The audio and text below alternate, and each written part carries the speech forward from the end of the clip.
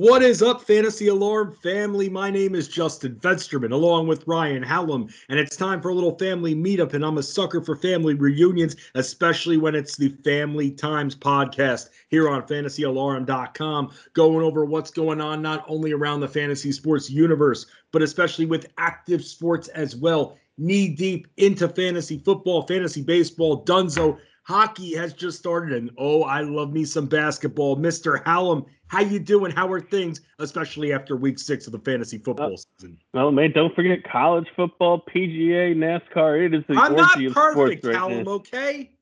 Everything is going right now. It is a whirlwind of sports on a daily basis. So, yeah, things are good, man. Busy as hell, but happy to do this. Happy to be doing this as a job, for God's sake. So, yeah, everything is good. Yeah, I never know what you're doing there, Hallam. So with that, let's talk about our teams a little bit and players that have been good and players. Now, we're not going to go through the motions like we have been over the last number of weeks. We're going to start talking about some serious business because there are players out there, and I don't like to be Mr. Negativity, but there are people out there that are right now 0-6, 1-5, and they're thinking of packing it in for the season, Ryan. And look, I'm not going to sell it, and I've used this phrase a lot lately. I'm not going to sell anyone a bill of goods or anything like that.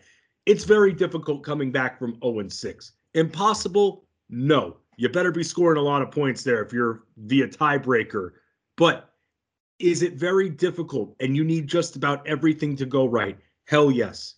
If you're 1-5 right now, you fall into that same boat. And you've probably suffered a lot of injuries unless you're really not paying attention. But now is the time, Ryan, as well, where players who are kind of sucking in fantasy right now could make for good buying opportunities, good buy low opportunities. Like, let's just say, for instance, you're sitting there with a Derrick Henry of all people.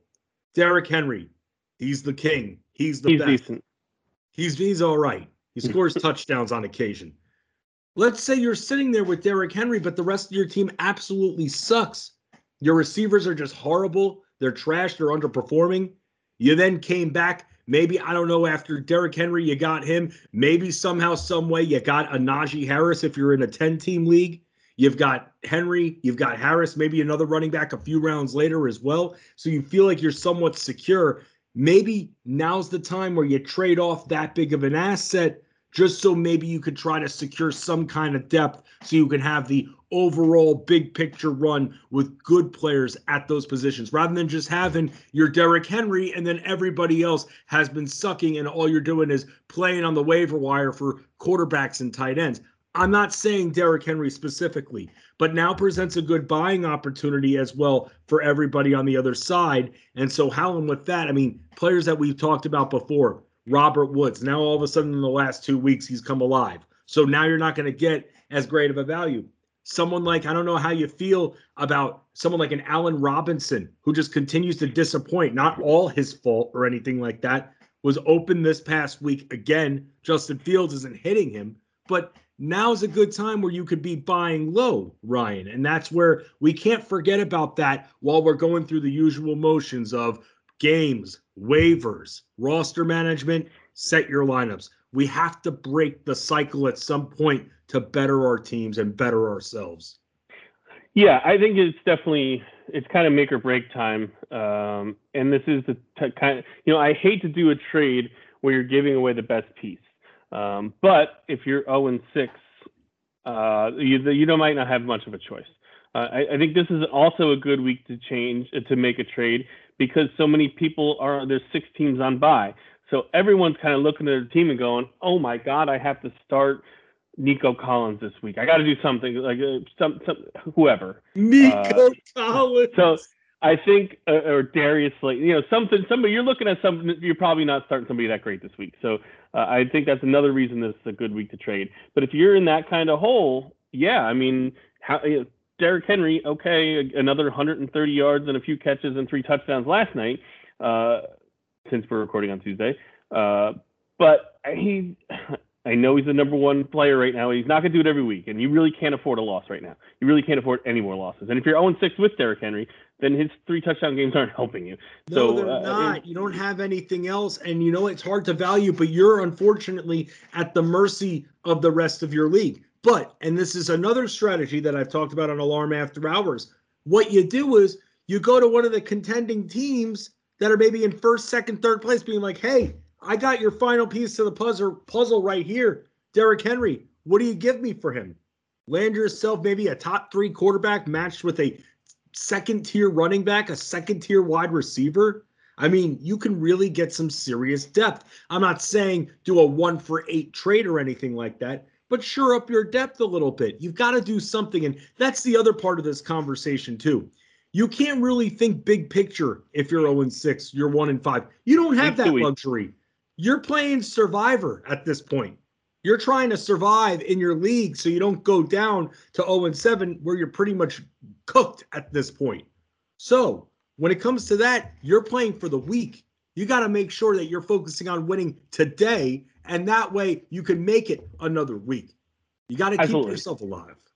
Absolutely. The only thing I will say is make sure you're getting good value. Don't trade Henry or whoever we're talking about away to get 2-3 okay pieces. First of all, it's not going to help you. Second of all, don't throw off the balance of power in the league in a desperation move. So like if someone's in first or second and you throw Derrick Henry on their team, that's going to help them out a lot. So if you don't get the right thing back, so definitely make sure. What if you take a good amount of their depth away? Oh, that's what I'm saying. Make sure you get the right deal. But yeah, you're right. It's a week-to-week game for you right now. Are you picking up the Ernest Johnson? Because the Browns' entire backfield is hurt this week. Yeah, I mean, if I'm sitting in a regular position, I'm not blowing 60% of my fab on this guy. We learned that last year when everybody did that. But at least for this week, I mean, what other options do the Browns have? It's Felton and it's Johnson. So this week, I think he'll be good. So I think you're going to have to pull, I don't want to say desperation moves, but you have to pull some moves that you might not normally pull. Let's talk about some of the players that are frustrating fantasy investors. We mentioned Allen Robinson already. Next player, let's go to the running back side and mention Miles Sanders. Any hope for this guy at this point, Hallam? Because it's honestly frustrating. He should be used more. He's not. Doesn't help that he has Jalen Hurts on a squad under center. But it just seems like, I don't want to say there's no hope, but something's not working in the minds of the Eagles coaches because this guy is just not being trusted with the offense, with getting a bigger piece of the offense. And I really don't know why. Yeah, I mean, the only thing I can think of is, they're seeing things during the week that we're not seeing. But also on Sunday, it's not like he's, dominating the few touches he's getting. He kind of looks kind of average, but I think the whole offense looks kind of average. Except, Jalen Hurts pulls off a couple big plays a game. Devonta Smith seems to be the beneficiary of most of them. Maybe Dallas Goedert now that they traded Zach Ertz away.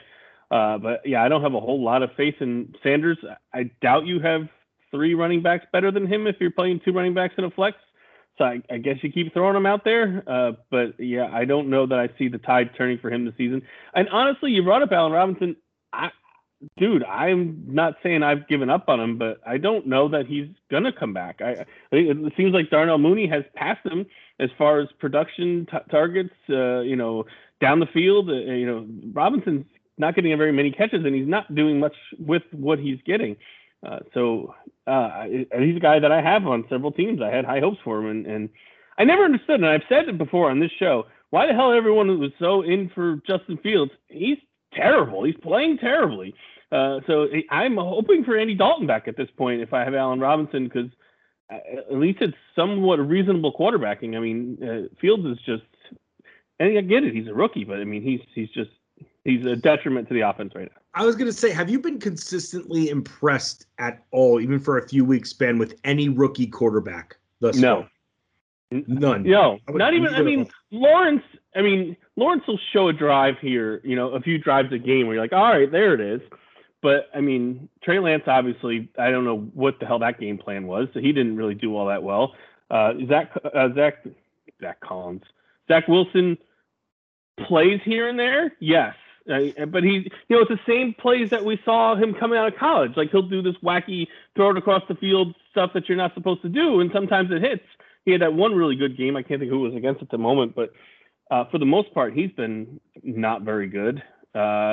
Davis Mills, I mean, he's had that one good game also. But no, not really. I haven't been overly impressed with any of them. I can't believe you dropped a Zach Collins during a fantasy football discussion. I know what you have on the mind, Mr. Spurs. Yeah. Who am I thinking of? I'm thinking of the power forward for the Hawks. Who's that?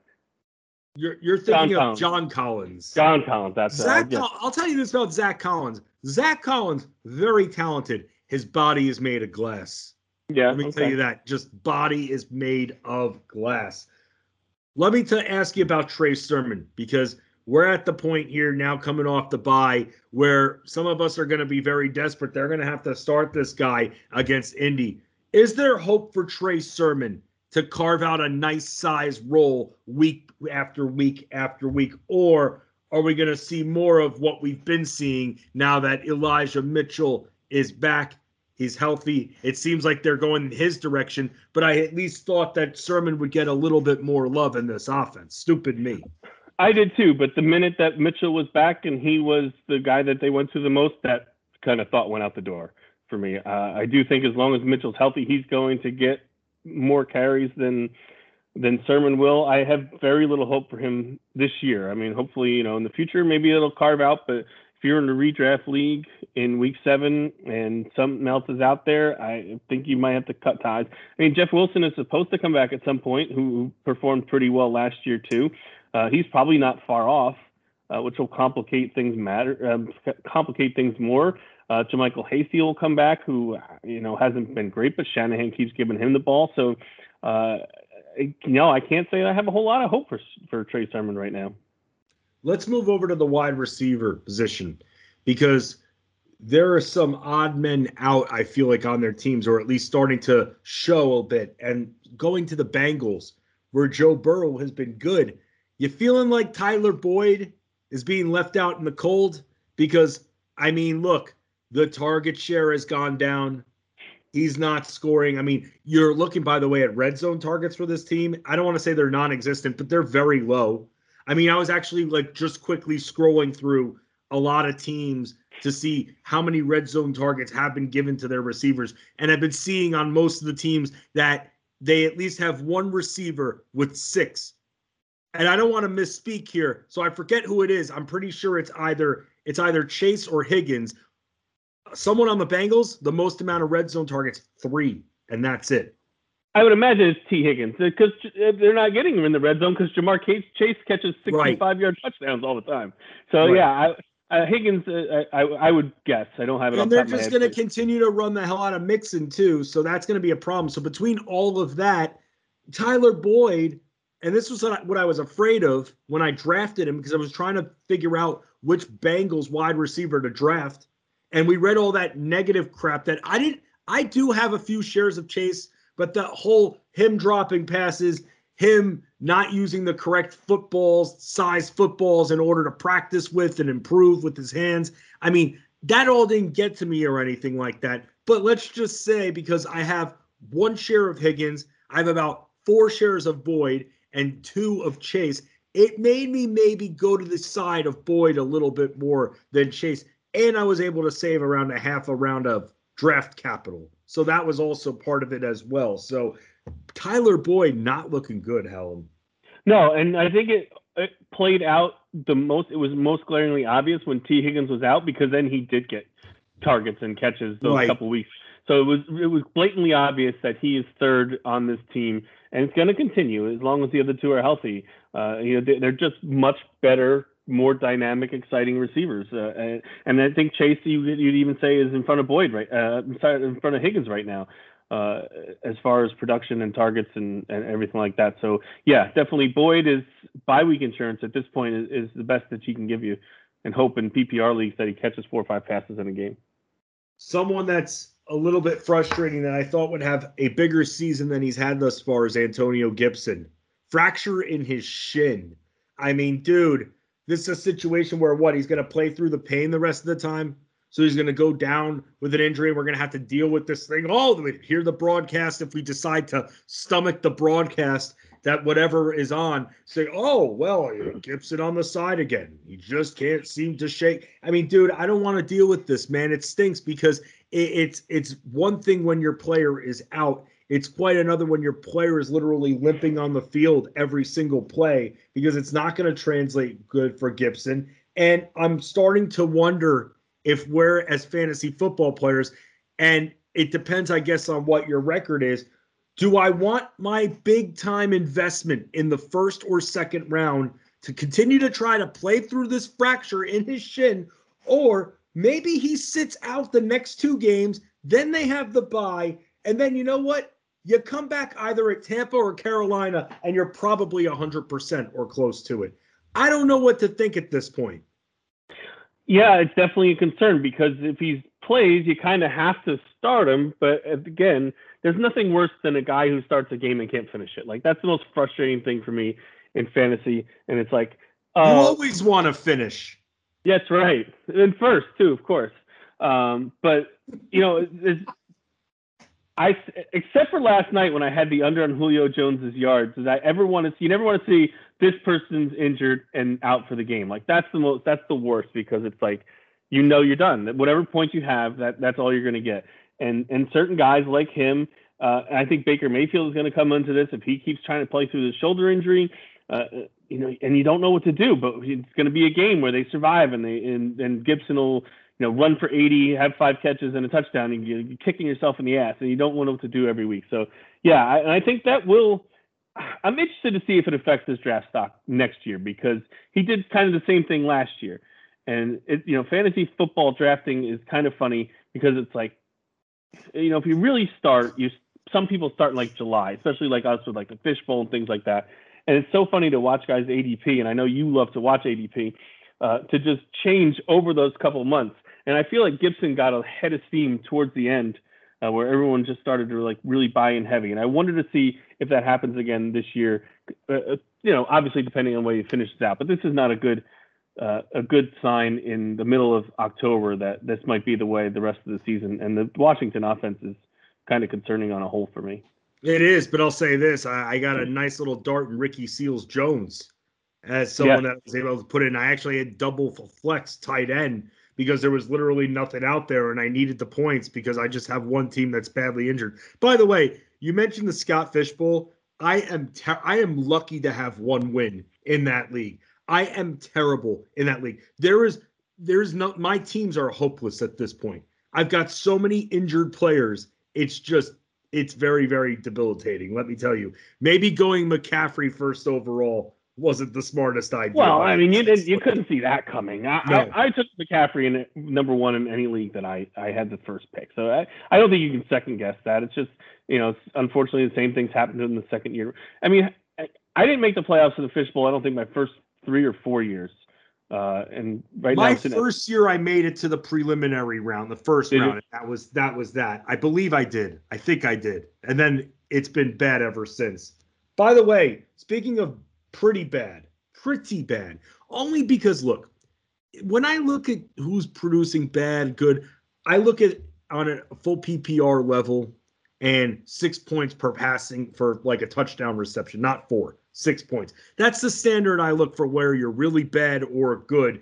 So I look at double figures. However, for someone like Darren Waller, you want more than 10 points. You're expecting, based off the investment you made in the late second round for him, you want more than just 10 points. And that's around what this guy gives you every single week in full PPR, man. I mean, this guy was a target monster. And now you saw him get the 19 in week 1. And since then, 7-7-7-8-5. Not the worst, but here's the problem. He has not had a single game in which he's caught more than 5 passes since that amazing week 1. And that's a little bit of a problem because Derek Carr has had some big games, but this guy hasn't. This guy could barely eclipse 60 yards, 50 yards. I mean, dude, at this point, what are your thoughts on Waller? You try to buy low on him if you can, because here's the problem. You shouldn't be thinking in terms of draft now. We're already 6-7 weeks removed from that, but the casual audience is going to be like, I drafted this guy in the second round. How dare I undersell him? He's an interesting case, and I do think that first game really kind of is something that screwed everybody, because everybody, like 19 targets the first week, everybody was like, yes, this is going to be it. And then it's like, now he's like you said, it's okay, but it's a lot like a lot of other tight ends. We talk about, how shallow the tight end position. You put his numbers up against Noah Fant, and I don't have them in front of me, but I bet you they're not that far off. And Noah Fant was drafted many, many rounds later. So I think it's the frustration comes in from, how well he did the last 2 years, although 2 years ago he didn't score a lot. He just caught a lot of passes. Noah Fant is like right behind him in production. We're talking like 5 or 6 points. And that was probably 8 rounds difference in draft capital. So I think between week 1 and then, what you drafted him at is the problem. And you're right. It's not like the Raiders aren't throwing the ball. It's not like the Raiders aren't putting up points. It's just not going to him. And I don't understand it. I don't know if defenses are taking that much pressure and putting it on Waller. Cause outside of Ruggs, who are you really worried about? And even Ruggs only throw to Bryan Edwards beat you. Bryan Edwards only catches balls with 2 minutes to go in the game. That's when he steps on the field, apparently, for the first time. If there was leagues where he got points for fourth quarter production, Bryan Edwards would be a number 1 pick. But I don't know. There's not an explanation. Like you said, 8 targets and 7 targets isn't bad. The fact that it went down to 5 last week is also concerning. Like, you can't. I don't know. I don't think that if you have Waller, you're trading him. I think you got to go down with the ship. I think you got to be the guys that tight end's a very hard position. Yeah, unless you're getting someone with at least maybe Noah Fant, and you're picking up another piece. Maybe that's something you could look into. But I feel like, if you took one of the first 3, and I think we talked about this with Kittle a few weeks ago on our show. Is the person who took the second round bump on him willing to trade him, even though, and now Kittle's hurt. So that's moot, but this is the same conversation we're having, a few weeks later with Waller. And I think you pretty much just got to go down with him and hope that he regains some of his 2020 form. Yeah. And I'm actually looking at tight end stats for the season just to see if there really has been anybody that you picked up that has made that much of a season-long impact. Dalton Schultz. Yep. That's someone right there that you've been able to pick up. Dawson Knox was someone that helped for a few weeks. He's helped for a few weeks. He was scoring. But then after that, people were still drafting Mike Gesicki. Hunter Henry was the other guy. I got him a lot. That's really about it. You've had a bunch of randos. You had your Mo Alley Cox week and your Conklin week. Your, Freiermuth week. Like it's you had randos that are having big weeks. I had Zach Ertz have a couple of decent performances. Rob Gronkowski, who was drafted, started off great and then he got hurt. So, there hasn't really been much in the tight end department when it comes to great and consistent. You know what I'm saying? No, and there never is. And I think that's, the people who hang their hat on Travis Kelce. And I think that's the reason, because he's like the one guy you can absolutely trust. And unfortunately, Dawson Knox broke something in his hand last night. So hopefully he's not out for too long. That kind of takes him out of this discussion too. So yeah, there's your advantage of Travis Kelce if you can stomach the first round pick that you have to spend on him. Okay, then let's go over the leaders. Let's play a little bit of a game quickly. Let's go over the leaders here. In the top 5 for fantasy quarterbacks, and again, in leagues in which it's 6 points per passing touchdown. Okay. Right now, in the top 5, you've got Tom Brady and Matthew Stafford. By the end of the season, will both of them still be top 5 fantasy quarterbacks overall? I think they both have a really good chance. Yeah, I think both of their teams are humming. Both their offenses run really well. And both these guys are just clicking on all cylinders. Brady's got 3 top receivers. Stafford has 2. Stafford doesn't have the greatest running game, so I think they ask him to do a lot. His division, the 49ers secondary is decimated by injuries. The Seattle secondary just isn't very good. And Brady, it just doesn't seem to matter who Brady's playing. It's like he's hit another level. I don't know how, at whatever age he is, 44, I think. How this seems to be the best he's ever played. And it's like every week, it doesn't even matter, like good defense, bad defense. He just tears every single one apart. So yeah, it wouldn't surprise me if they're both in the top 5 by any stretch. Cordero Patterson, someone who just came off his bye, having an incredible year out of nowhere. Mm-hmm. Does it continue?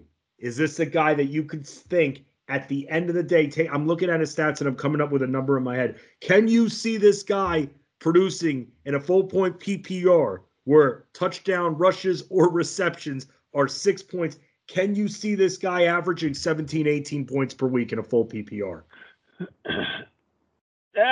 17, 18 might be a bit of a stretch, maybe 15. I know Matt Sells will probably have a coronary when he's editing this because we had a big discussion about him a couple weeks ago. But I mean, the guy just keeps doing it. We talked about it against the Jets. He had 54 yards rushing and 7 catches against the Jets. And I think there's just not that much else on this team. I mean, Calvin Ridley, okay, he's back this week, and Kyle Pitts looked like what we hoped he would before the bye in London. And that's it. Like, that is it. Mike Davis is okay. Russell Gage is okay. They have got nothing else, man. And I don't care how much he's on the field. Like, he's getting the production. He's had 5 catches or more in 4 straight games. His carries are actually going up. He had 14 in London against the Jets.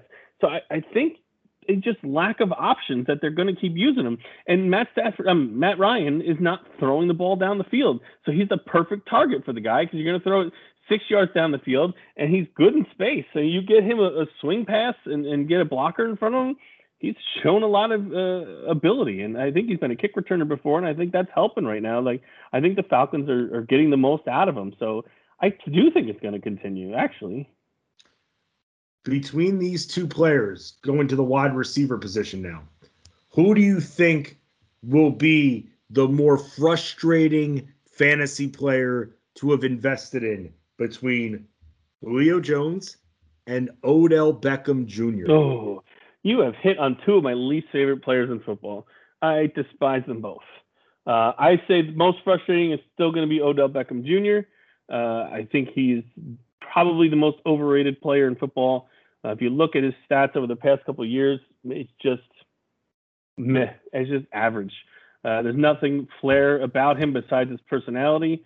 I don't think the offense is more running than pass. So we already talked about Baker Mayfield. Whatever his injury is not going away. So I can't see him doing any deep passes. He's got a crappy attitude. When things don't go his way, he pouts. When he bends a toenail back, he's out for 2 weeks. So I would say Beckham for sure. Julio legitimately can't stay healthy. He left the game again last night. I don't know if he's going to be out. And this was his first game back. So he's another guy. We were talking about Antonio Gibson before, that you just don't know if he's going to finish the game that he starts. So while I think both are hugely frustrating, and I dislike both of them, I think Beckham will be the more frustrating. Ryan Hallam, Justin Fensterman with you from the Family Times podcast here every single week. We talk about just some of the trendy players and different strategies and just chopping it up regarding fantasy football and other sports. And with that, let's go to the family table here. We're both bringing something here. Matt Sells should be back for the next episode here, so he'll bring a whole lot to the family table. I'm going to start, Ryan, and because you're here and you've brought up Zach Collins, I'm actually going to talk about the Spurs a bit with the NBA season starting, because this is a team that I feel like people have just completely forgotten about. You think of the Spurs, you're like, who would I want on my fantasy team from the Spurs? Who would I think about starting at DFS from the Spurs of all teams? Let me tell you guys something. Watch out for DeJounte Murray. When it comes to DFS, guys like Derek White, Jakob Poeltl, even Keldon Johnson, who should be somewhat cheap to start, this is where your value is. If these guys can put it together and show that they can score, including someone like Lonnie Walker, who I think has that potential, but he just needs the consistent minutes and to be slotted in the consistent spot, not toggling between 2 to 3 positions, I feel like you can find some fantasy value there for the ends of your benches. Obviously not DeJounte Murray, but before he goes up a crazy amount in price point, Ryan, DeJounte Murray, this is what it's come to for the Spurs. He's their top option. He's running the offense. Time of possession is going to completely favor him. Should play deep into games. And with that, that's someone that, hey, you drafted him early, and if you're playing DFS and looking at props, you get on a guy like his early on a bad team before they start ballooning up after the first week of action. Yeah, I've been a fan for a very long time. There's been nothing to even watch for the past 3 or 4 years. For God's sakes, we have people forcing their way off the team. So I'm hoping maybe I'll catch back on this year with some good young talent and hope. I got to share you my team I drafted last night too, so you can tell me where I went wrong. But it's a new season today, a lot of excitement. And you guys are just the best. You and John and James and Ray, putting out the content, helping people win. I can't wait to start seeing screenshots of NBA winners. Oh, I'm ready, and I hope everybody else is as well. We've got everything from the starting 5 videos, which I'll be heading up along with the guys, DFS playbooks, value vault, showdown slates as well. And we're making sure we're making you better fantasy players as well in Discord. So make sure if you love the NBA and you're a hooper, make sure that you get some, because that's why we want to take all that money from everybody else, and we want to win with pride and passion like a family. Mr. Hallam, what are you bringing to the table? I'm bringing Squid Game, baby. Did you watch Squid Game? No, I've heard about it, though. It's good. Yeah, definitely watch it. Oh, I can barely watch Survivor. This is it's kind of like a Korean Hunger Games for people in debt, and it's like play all these kids games and you die if you lose, but you're all playing for these billions of dollars, and it's violent, it's crazy, but if you get some time, you should definitely check it out. There you go. They're bringing new shows to the family table. You can give Ryan a follow at Fighting Chance. The cornerbacks wide receiver matchup report comes out every single week on the site. Ryan's also big time helping out with all things projections on the site as well. So make sure you catch his content, fantasyalarm.com. You can catch me, of course, on Alarm After Hours on SiriusXM Fantasy Sports Radio all week long, midnight Eastern. I have the rankings out already. Of course, with it being week 1, you got to have your rankings for players for NBA. Get your fantasy basketball lineup set. And I'll be having an injury chart that will update each week and a waiver wire article that will come out each week as well for all of you season-long players out there. We got you covered. DFS, you got a whole lot of content. Let's all do it together. Family times. We out. Let's all win it together like one, like a family should, because a family that sticks together, Ryan, wins together. Yeah, baby. See you next week.